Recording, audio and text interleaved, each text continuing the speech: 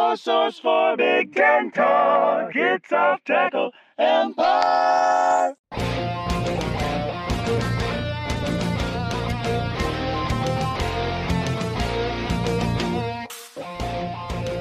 Welcome back to the Blocking Charge Cast, the only Big Ten college basketball podcast that's on this particular part of the internet.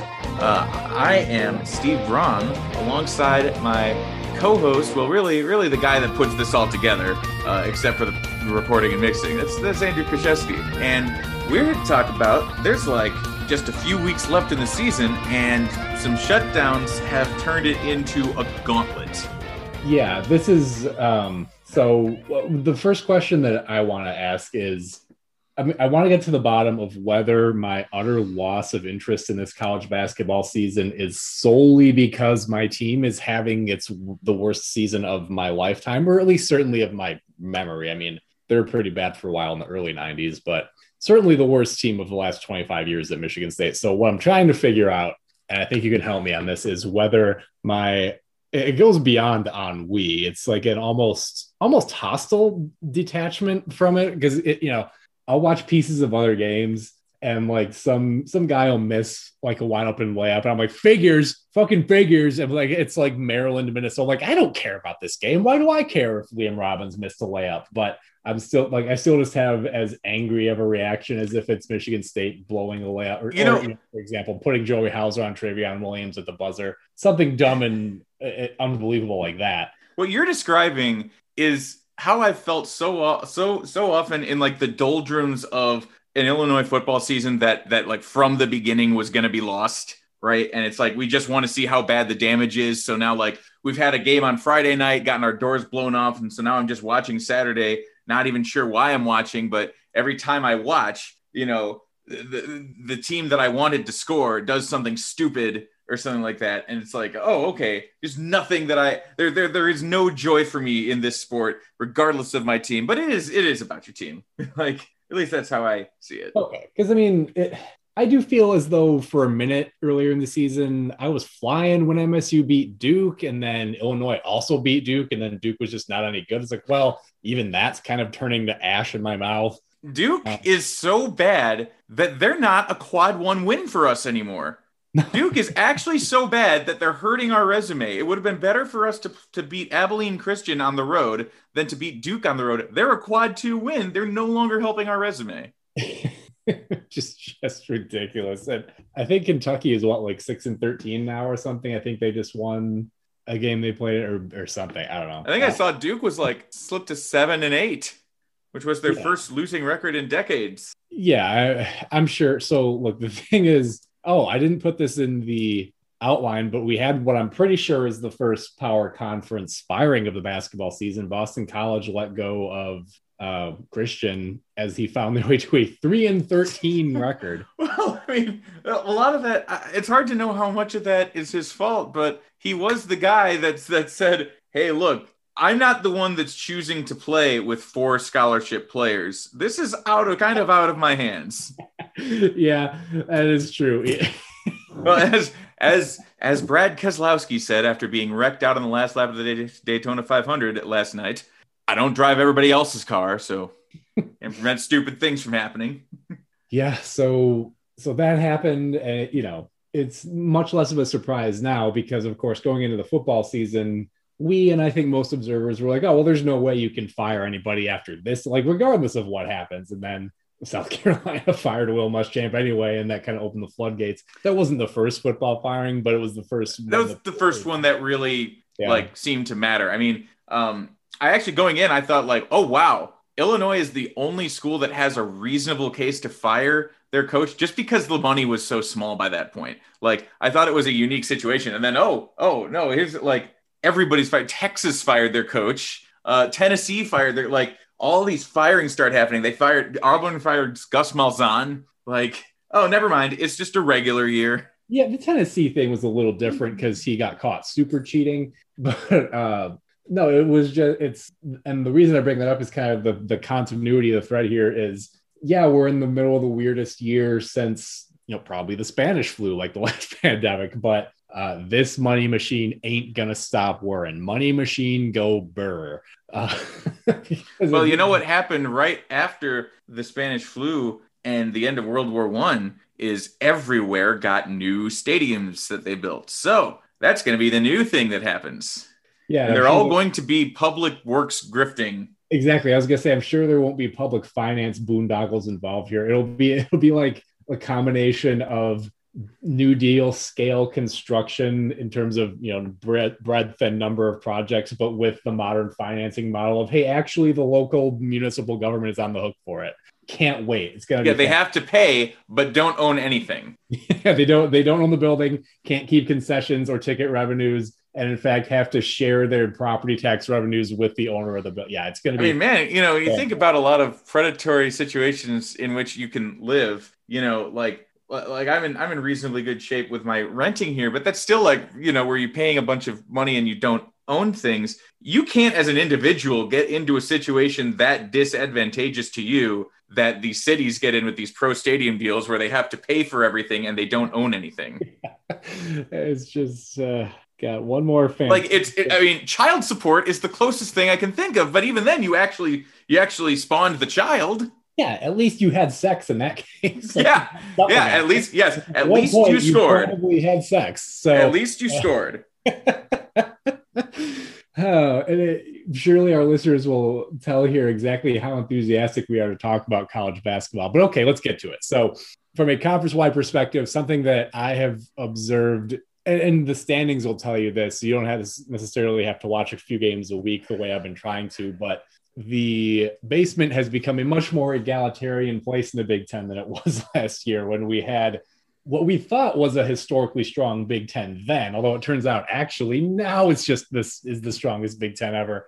And so last year it was Nebraska and Northwestern pushed down so much farther because of, I mean, basically 1 through 12, you had teams that were good enough to be in the tournament. Obviously not all of them could have made it even if the bracket had happened, but it's gotten a lot more, there's a lot more space at the bottom this year. And I have to give myself a little bit of credit because I did expect big steps backward from Maryland and Penn State because, frankly, they lost things I didn't see that they had ready replacements for. Turns out I could have applied that wisdom to my own team as well. I just kind of figured, you know, Izzo's been at this 25 years and is in the Hall of Fame. Maybe he won't be caught with his dick in his hand. Well, if you go back and look at what we said previewing, you know, your questions for Michigan State was like, what? Who will replace Cassius Winston? And I went back through like all the other seemingly irreplaceable players they lost, and they replaced him with someone, right? Yeah, I mean, Cassius Winston was a great player, and so was Xavier Tillman, but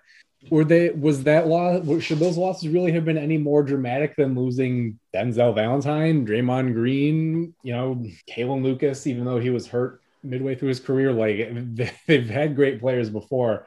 And it really just looks like an evaluation miss for Izzo, especially with some of these guys in this junior class that he's relying on. Because, you know, both would-be members of his senior class are playing for the Memphis Grizzlies now. So this class was going to be important. There's 6 guys in it with Hauser transferring in, and they just aren't good enough to match the program standard. So anyway, we're not going to spend a whole lot of time on that because we talked about MSU a ton in our last episode. Frankly, it depresses me, and there's not a whole lot else to say. Well, you did want to also talk about the rest of the basement there. Nebraska finally got a win, which was their first in 26 Big Ten games. No naked lap, their first win since January. I forget the exact date of last year in the conference. As you said, 26 straight. Kind of a compelling late game situation there. They edged out the 1-point win over Penn State. Man. What's crazy is that's one of those things that a lot of times when a team like Nebraska puts up the kind of performance that they did against, I mean, they played Illinois to overtime, and usually you'll hear the commentary team talk about, well, you know, this Nebraska team has nothing to be ashamed of, and, you know, you got to think they can really build on this to, you know, maybe this proves that they can compete in this league, and maybe they just needed this kind of confidence boost. And usually what happens 99 times out of 100 is they go in the next game and they like drop one that they were favored in. But in this case, it seems to have actually carried on over. Well, we'll see. We'll see how long this can last, because thanks to this layoff they had where They only played 2 games in the month of January. They had to fit in as many of these makeup games as they can, because I guess it's important for some reason. We got to let Nebraska get their tournament record in order, I guess, as they're 5-12 overall now. But I'm just going to read off all the days in February that they had to play games and will have to play games. Okay. Because so their first game was last week against Michigan State. That was the 6th. They played the 8th, the 10th, the 12th, the 14th, the 16th, the 17th, the 20th, the 24th, and the 28th. They're going to, so that's, I lost got 1, 2, 3, 4, 5, 6, 7, 8, 9, 10 games in the month of February. They're not actually, is that some kind of a misprint? Because are they actually playing at Maryland 2 days in a row? It kind of looks like it. Yeah. Maryland was one of their postponed games. I think the Terps might have had 1 or 2 other games that they've lost. And I was going to ask you, because that's what the schedule says, is that they're playing Maryland tomorrow and also Wednesday after playing yesterday. It's such a farce. And I don't know why the bare nature of it bothers me so much, because it's not like we haven't known this, right? We've known this whole thing is about money for a long time. And we've known that the excuse is offered, we can't pay them because they're student athletes, an amateur model, whatever. We know stuff was pretext, but it's like not even pretending. Like, there's no justification for making amateur athletes play 10 games in 28 days. That's insane. Well, it's less than 28 days because it's between the 6th and the 22nd. That's 10 games in barely 3 weeks. Like, by the end of this, I mean, what do you think? How much is Illinois going to beat them by when you play them on the 24th? Is it going to be less than 30 points? I don't think you can set a betting line of that of 31.5, 33.5. It still wouldn't seem reasonable. So it's thoroughly insane. They were going to have problems this year competing anyway. Look, before the postponements started coming in, they were 4-8 overall when they played against Indiana on January 10th. They'd only had 1 game postponed at that point. Well, 2. They lost one to Florida A&M, but they got a makeup game in for that. So here it is in story form. Just after running 3 ignominious skids in their last game, the Nebraska Cornhuskers look to start a streak in the right direction when they visit the Maryland Terrapins in Big Ten play on Tuesday and Wednesday in College Park, Maryland. So they're really doing it. They have 2 different road trips to Illinois later. Yeah, that's the other thing is they're going to Illinois, then hosting Rutgers, then going back to Illinois. They have 7 games left on the schedule, and only 2 of them are at home. And that's before, they just had 2 games. Last week they played Wednesday and Friday. Those are both at home. And then before that, again, they're going to go the whole second half of the season and play 3 or 4 games at home. It's just insane. I'd be screaming and again, it's not to say that they would have been good this year, but it's not fair. It's patently not fair. Well, they have as a result of this, they have a team that they're playing 3 times, and that's a top 5 team. And they're the worst team in the Big Ten. This just doesn't seem like something that should happen. Yeah. Yeah. And then, you flip it the other way. Michigan's allowed to choose whether they want to play Illinois when they come back. No, why don't we ease? Not that they had a much better return, because Michigan still had to play Wisconsin, and that's a tough game. Not quite the same as playing Illinois, though. They had the choice. I can't imagine, or maybe they do. Maybe this is Hoiberg's doing. I don't know. But yeah. Well, speaking of rescheduling games related to Illinois, Michigan men's basketball, which was the only Michigan program that wasn't able to get up and play last week, finally returned to competition against Wisconsin, where they proceeded to suck it up in the first half, and then Wisconsin just kind of went away.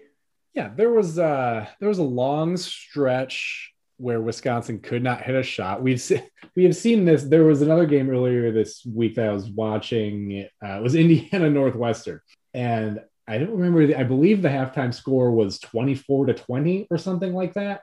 And as they're coming back, the booth is trying to find some way to put lipstick on this pig, and they chose to just address it directly. And I don't remember who was on the call, but the guy who was calling it for, I believe, BTN, God, I hope this wasn't a national game, just said, well, if you like scoring droughts, you've come to the right place. Indeed. Oh boy, I didn't realize that. I didn't realize that Michigan had actually they're not rescheduling Illinois. So that's going to really affect the title race because now we need somebody to beat Michigan. Yeah, and that's not going to happen because they're scheduled the rest of the way. They've got the game against Ohio State. I believe they play Iowa again. And I think that's basically it in terms of real likely challenges. There's, why don't I just look it up right now since we're talking about this? So again, this is after. So they were off for about 3 weeks, and you have to give them credit for coming back looking as smooth as they did. Okay, they play they played at Purdue. That already happened. I'm sorry. So, yeah, there are 5 remaining games. They do host Rutgers, but they handle them pretty easily the first time. They go to Ohio State. That'll be a challenge. Then they host Iowa. The other 2 games are Indiana and Michigan State. And again, you see the difference here where despite coming back later than Nebraska, Michigan only has 6 games after missing almost a month. Nebraska is going to play like 11. Like, what do we do? Like, again, I just don't understand how can you rationalize this? And as far as I know, as far as I've seen, there hasn't been any explanation from the conference on how this is allowed. Like, how is this even possible? So that's good luck catching him at this point because here's something weird now. Michigan's 9-1 in conference play. Illinois is 10-3, half a game back. Ohio State is also half a game back at 11-4. Yeah. I mean, I don't know how you award a conference title when one team's played 5 fewer games.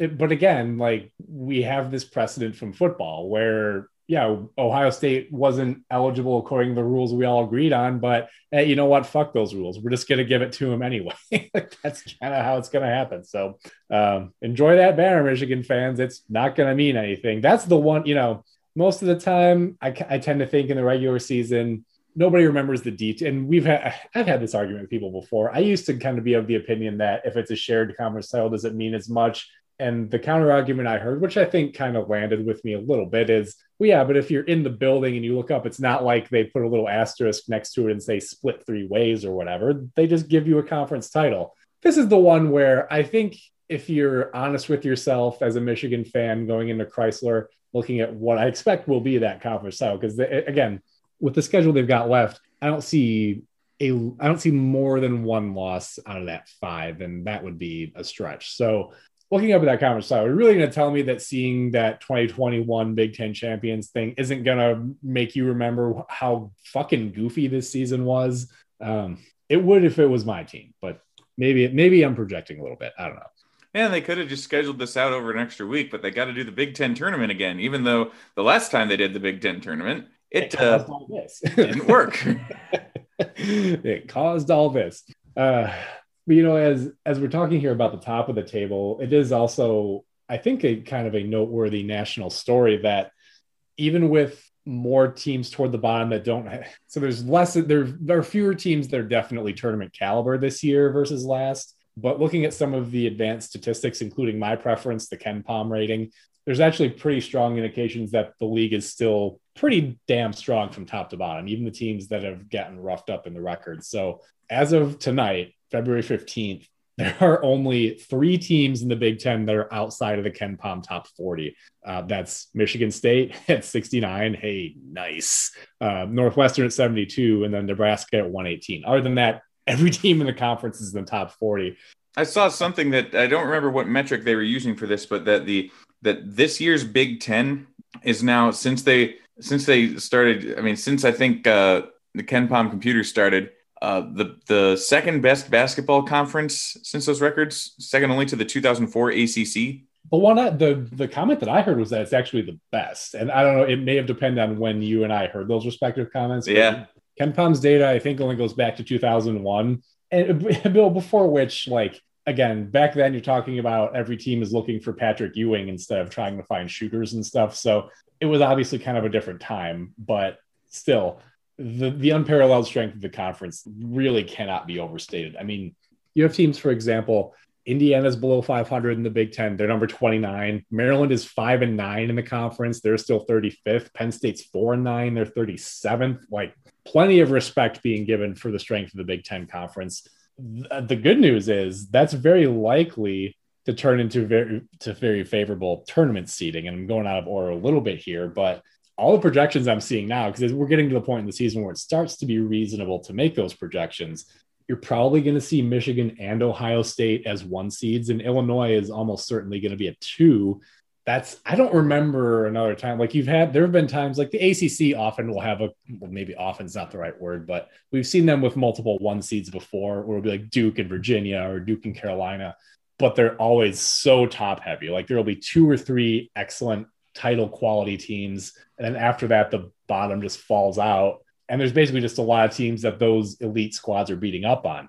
Here in the Big Ten, yeah, you've got teams that have the gaudy records, but the rest of the league is still so good that I think it's almost like these are going to be some of the stronger 1 seeds we've seen recently. Like you always think about teams like 2009 North Carolina Tar Heels or whatever, the Kentucky team with John Wall, but you don't often see a couple teams come out of the same conference in the same year with this kind of strength. Honestly, who knows what this tournament's going to look like, but on paper, it should be really good. Yeah, because you could arguably include Iowa in that. They were projected as a 1 seed like as recently as like a couple weeks ago. Yeah, and then February Iowa showed up, and so despite having all the talent that they need to be good, they're not going to win a piece of the conference title. They're not going to get there. They would have to win out to get to a 3 seed, I think. Most likely going to end up a 4. And I'm looking at the rest of the conference field. You've got a few other teams that are certain to go. I mean, I'd say at this point, 7 teams that feel either locked or reasonably confident with Michigan, OSU, Illinois, Iowa, Wisconsin, Purdue, Rutgers. I think Minnesota and Indiana are both teams that could end up in or out, depending on how they finish up. Beyond that, it would take a team making an unparalleled run in the Big Ten tournament. Yeah. Of course, those 1 seeds are again still. It's crazy that they're probably still. Iowa probably can't get one, but Illinois could if they get the Big Ten title. They would definitely be a 1 seed, and all we need for that to happen is for the best player in the country to beat Michigan, because the best player in the country would beat Michigan, would he not? Would he not? Well, we have evidence of that happening in the past. You seem to recall a certain pull up in the face of a diminutive little point guard just doing everything that he. Oh, no, I'm talking about the best player in the country. The one from preseason. It feels like Luka Garza is coasting on preseason hype right now. Yeah, even though he just scored 8 points against an absolute dog shit MSU team. And yes, I get it. They double teamed him every time, but it's still MSU's front court. Like he should have had 30, but whatever, man. He can have all the accolades if he goes and beats Michigan for us. We can go ahead and sit here pretending that he's, that he's just light years beyond anybody else in this league. Yeah, I mean, Illinois' problem in trying to make their way to a 1 seed. So of the remaining schedule the Illini have, there's the game at Wisconsin and then the last one of the season at Ohio State. But there's also Michigan State, Northwestern, and Nebraska 2 more times, as we mentioned a minute ago. So those 4 games are not going to move the needle. Minnesota's a little bit of a they're not going to move the needle up. No, certainly feels like we've already used up our quota of really stupid losses by losing to Maryland. Yeah, I suppose. And I feel less that way about the Maryland or the Mizzou game that I did at the time. They've turned out to be better than I think you would grudgingly admit it.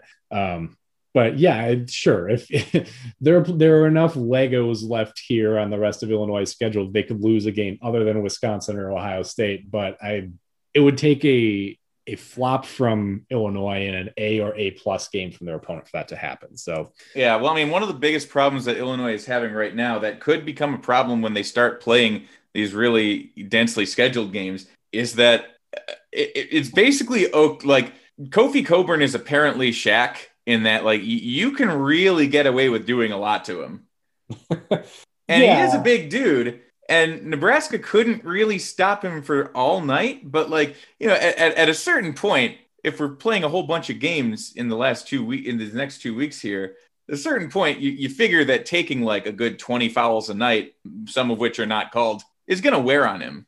Yeah, well, the schedule also, Illinois' got games on the 20th, 23rd, and 24th. So Nebraska and Maryland are not the only ones playing back-to-backs, and your back-to-back games are not against the same team either. So. Yeah, and that's the thing. Like everybody has kind of seen that like that's just a trend that they'll really let you rough up Kofi. Forget hack a shack. It's go burn a Coburn. All right. So before we turn to taking a look at the schedule across the league the next couple weeks, one other topic that I thought was very interesting is the extreme Jekyll and Hyde nature of Minnesota.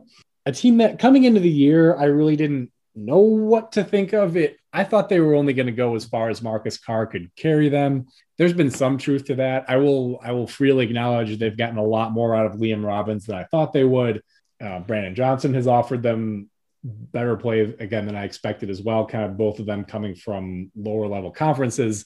But this, there's been a couple impactful transfers here. I mean, Mike Smith is kind of an unsung hero for Michigan as well, but he was the guy coming up from the Ivy League, and that's a jump in competition too. But so Minnesota here, you look at some of these results and trying to figure out how the same team is capable of these things is utterly baffling, because there's a case you could make that they've got the most impressive collection of resume wins in the country. They beat Iowa, they beat Ohio State, and they beat Michigan by like 20. Now, they also lost to Michigan, but splitting with an otherwise undefeated team is still going to be, pretty noteworthy. But then they've gotten worked over by a pretty bad Maryland team twice, although bad is still top 35 in the KenPom. And they got hammered by Illinois, which is understandable, and they lost big to Purdue. So they've got these three very impressive wins, but then 4 15-plus point losses where Illinois is really the only powerhouse team they played in that group. It's very difficult to make any sense of what Minnesota is. They're a very different team from night to night. Well, you count Iowa, they beat them by exactly 15, but here's the one that jumps out at me, the number that jumps out at me. 13-1 at home overall, 0-7 on the road. Utterly bizarre in a season where I believe we've seen that overall the home court advantage has disappeared this year, or it's diminished to a point where it's essentially a non-factor. And yet for Minnesota, apparently those sight lines in the barn really do offer them an advantage or something. So that as an anomaly in an anomalous season. Congratulations, you're Rugster. Congratulations, you're weird as hell. In a season where, again, really should not have been a home court advantage to speak of. Okay, so we'll bring. Wait, my goodness, out of everybody in the Big Ten, they've won the most games at home. Minnesota has. Yeah, I believe that is 7 non-conference games. But yeah, I was gonna say, if I remember right, they didn't even attempt to play in any tournaments away from home as we got the season underway. So yeah, that makes sense to me. And again, they are 5-4 against ranked teams, yet they are 6-8 in the Big Ten. Yeah, well, that's kind of that's what you get in the Big Ten, right?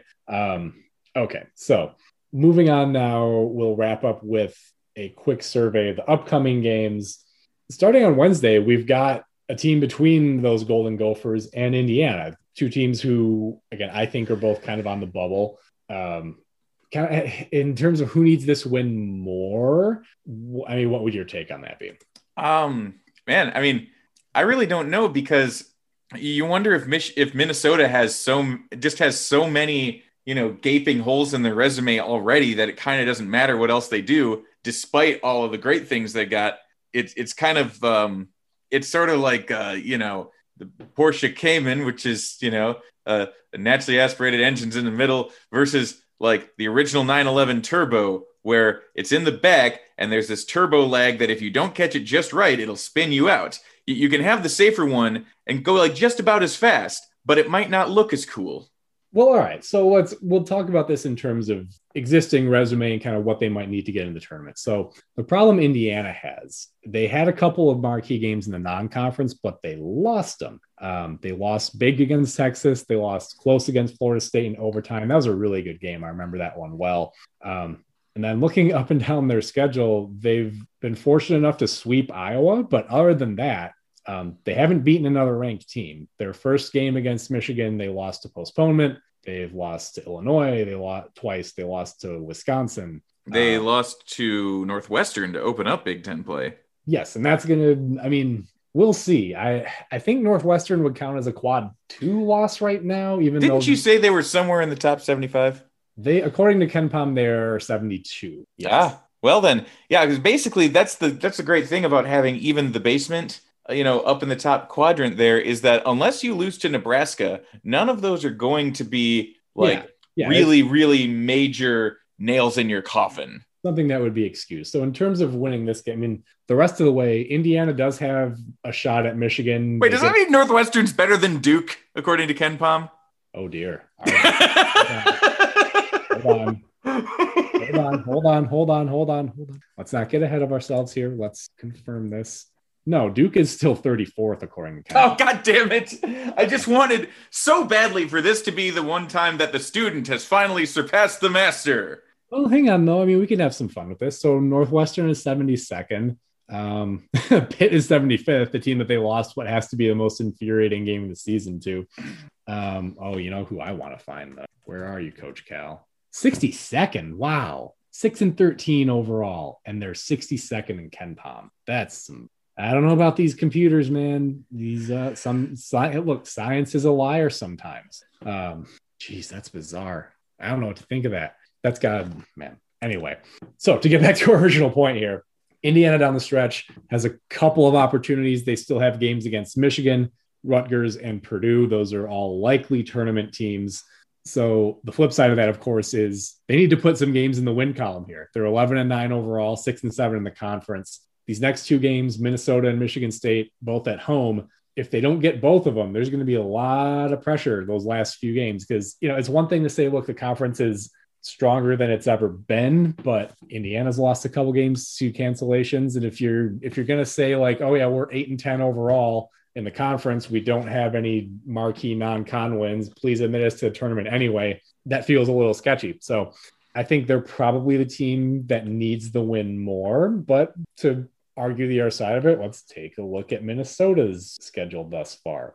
We covered some of these points here. They've got the very high marquee wins.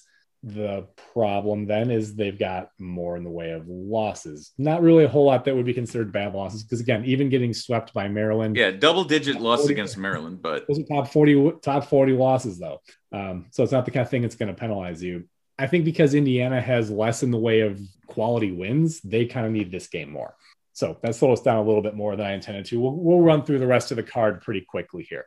On the 18th, you've got what should be a decent doubleheader of Iowa at Wisconsin and Rutgers at Michigan. So, of course, let's play both of those games on Thursday and then not have any games on Friday. Good job, schedule makers. Love it.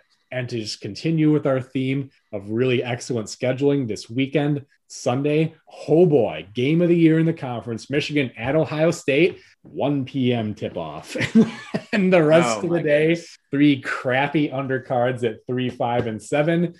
Just in case you were feeling like spending a frigid Midwestern afternoon just building a crescendo of improving Big Ten quality games, and then at the very end, you get the big one that, nope, we're eating dessert first. You're going to enjoy this entire cheesecake. And then after that, we're going to serve you spaghetti. So that's how we operate in the Big Ten, I guess. But the big game at 1 p.m. on a Sunday.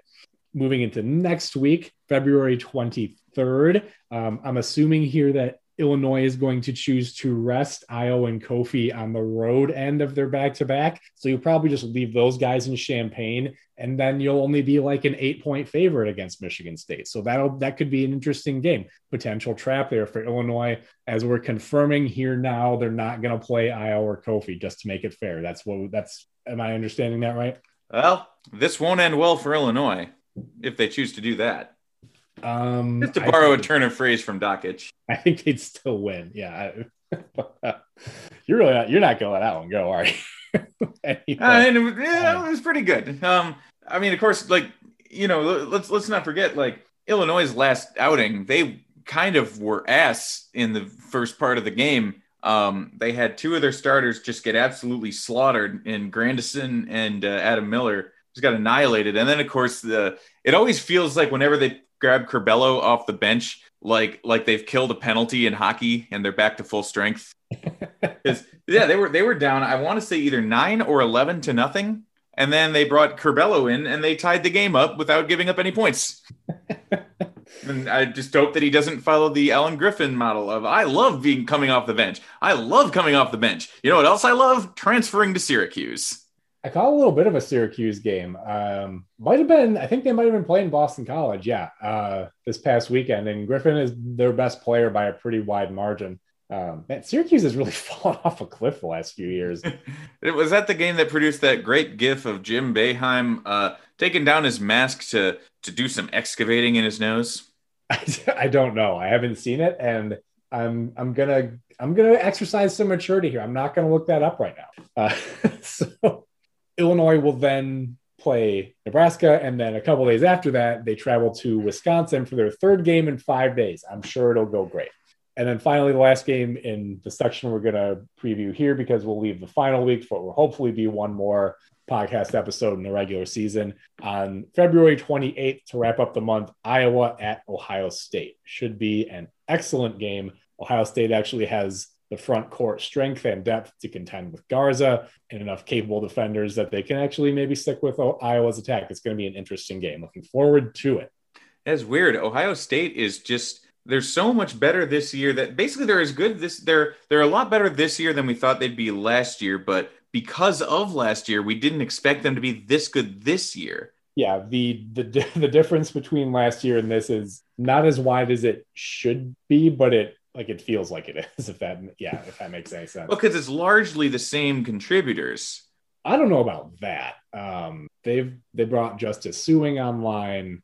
Well, I guess other than that, in terms of major contributors, I suppose you could say that, but losing the Wessons and bringing Suing and Towns into the fold, it's a very different looking team. There's not a guy named Wesson taking 4 out of 5 shots. Yeah. So anyway, Ohio State was maybe the one team that would have surprised me a lot if you were to say that they were up there. No. Ohio State and Michigan are both teams that would have surprised me greatly if you said they were up there at the top. Oh yeah, for sure. Going into the preseason, it was going to be the Iowa, Illinois, Wisconsin season. Those three were going to be considerably ahead of the rest of the league. I don't think anyone really thought it would be Michigan, Ohio State at the top. No, I think the Torvik model projected Michigan to be extremely good. Given how much different their roster is, though, that really feels a little bit like guesswork. I guess it's better to be, hey, right. So who am I to poo-poo the formula? But another update though. Illinois got teed up yet again. This time for apparently their bench just yelling "cash" during a 3-pointer that was not in fact cash. No word on whether or not it making it would have affected the ruling. Well, if you call cash and it's good, I don't know how you get teed up for that, but I've never seen this many technicals for talking, and not just in Illinois. I've seen it in other games, but I've seen it from Illinois in 3 different games this year. That just seems ridiculous. Maybe I guess it's just the refs trying to adjust to the fact that there's no crowd noise anymore. That, or it could be the fact that Illinois has not adjusted to the fact that there's no crowd noise anymore. Presumably, I don't know. I would guess at the beginning of the season, there were probably a lot more, bench warnings and quick technicals for verbal exchanges than we had ever seen before. But it feels like when I've been watching the games recently, there's a lot less audible expletives being shouted, at least within, or maybe they've just gotten better at controlling that from the broadcasting end. I don't know. It doesn't, as opposed to making it sound like a radio edit of a DMX song. Right, where there's just gaps in the sound every other beat. Yeah. So I don't know. I feel as though that's kind of toned down from where it was early in the season, where you really could hear quite a bit of the cussing that goes on in the typical basketball game. But maybe that's I don't know. Maybe that's revisionist history on my part. Well, speaking of revisionist history, I guess that's going to be it for us, because if the schedule gets revised, then we're going to put another asterisk on our podcast, and we'll see if that carries over to any titles that may or may not be won this season. People are going to listen back to this episode, and they're going to see this from 2021. They're going to think, yeah, they're previewing the games, but half of it.